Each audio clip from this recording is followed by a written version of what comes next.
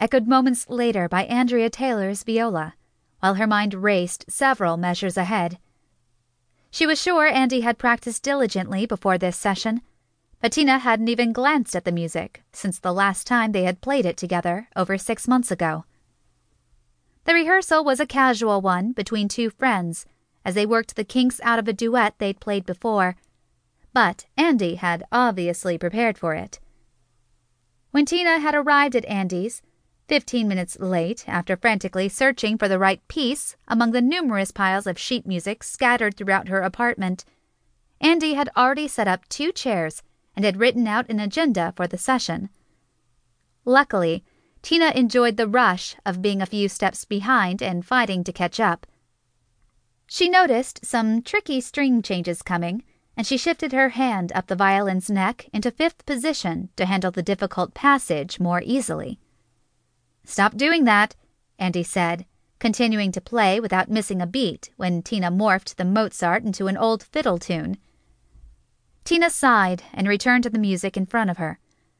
Mozart's second-string duo was one of her favorites, fiery and demanding and passionate, perfectly suited to her and Andy's style of playing.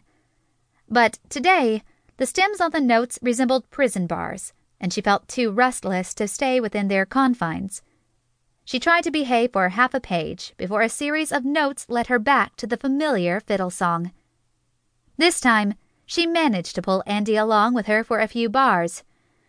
"Incorrigible," Andy said as she stopped playing and balanced her bow on her lap. "Irresistible," Tina offered instead. She considered it a personal triumph every time she was able to tempt Andy off the transcribed path of perfection. Andy penciled a note on her music.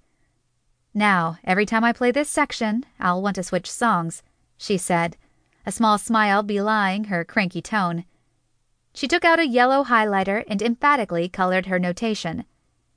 "What did you write?" Tina asked, leaning over to peek at Andy's music. Notes filled the margins, color-coded for convenience. "Do not have fun?" Brooke Stanton tapped on the door of Andy's music room, the spare bedroom in their apartment. "Are you taking a break?" "Just long enough to get Tina back in line," Andy said. "Could be hours," Tina added, watching her friend's small grin turn into a bright smile as Brooke walked into the room. She swiped 2 of Andy's colored pens while her attention was diverted. Tina had slept with plenty of women she met at the weddings where she played with Andy and the 2 other members of their string quartet, but those relationships rarely lasted beyond the next weekend's gig.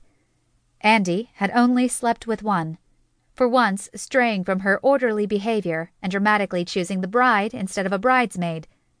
But the relationship had lasted almost 2 years so far. Everyone who knew Andy and Brooke expected those 2 years to stretch into forever. "Was that Mozart?" Brooke asked, stepping farther into the room and resting her hands on Andy's shoulders. "It was Little Brown Jug," Andy said, "but it was supposed to be Mozart." "Poor sweetheart. Is Tina driving you crazy?" Brooke winked at Tina before leaning down to kiss Andy on the cheek. Tina winked back. She and Brooke were often co-conspirators in their attempts to bring out Andy's more playful side. Tina watched Andy turn her face to meet Brooke's kiss. It was simple and quick, but the love behind it was difficult to miss. Tina smiled, glad to see her friend's happiness. Brooke was the kind of woman who might even have made Tina give up her routine seduction of bridesmaids. Thank God Andy had found her first. "I'll let the 2 of you get back to work," Brooke said as she straightened up. "Andy, I bought a can of tomatoes when we were at that Italian grocery downtown, but I can't seem to find it." "Second shelf behind the soup," Andy said as she shuffled through her music. "Because tea comes after S?" Tina asked. "That's just how I put them away," Andy said, sounding indignant. "I don't alphabetize my canned goods." "Anymore," Brooke called from the kitchen. Andy's cheeks turned slightly pink, but she pretended to ignore the comment, even though she couldn't hide her smile as she clearly enjoyed Brooke's teasing. "Let's practice the 3rd movement, without any fiddle tunes this time." Tina's laugh changed to a sigh. "Back to work."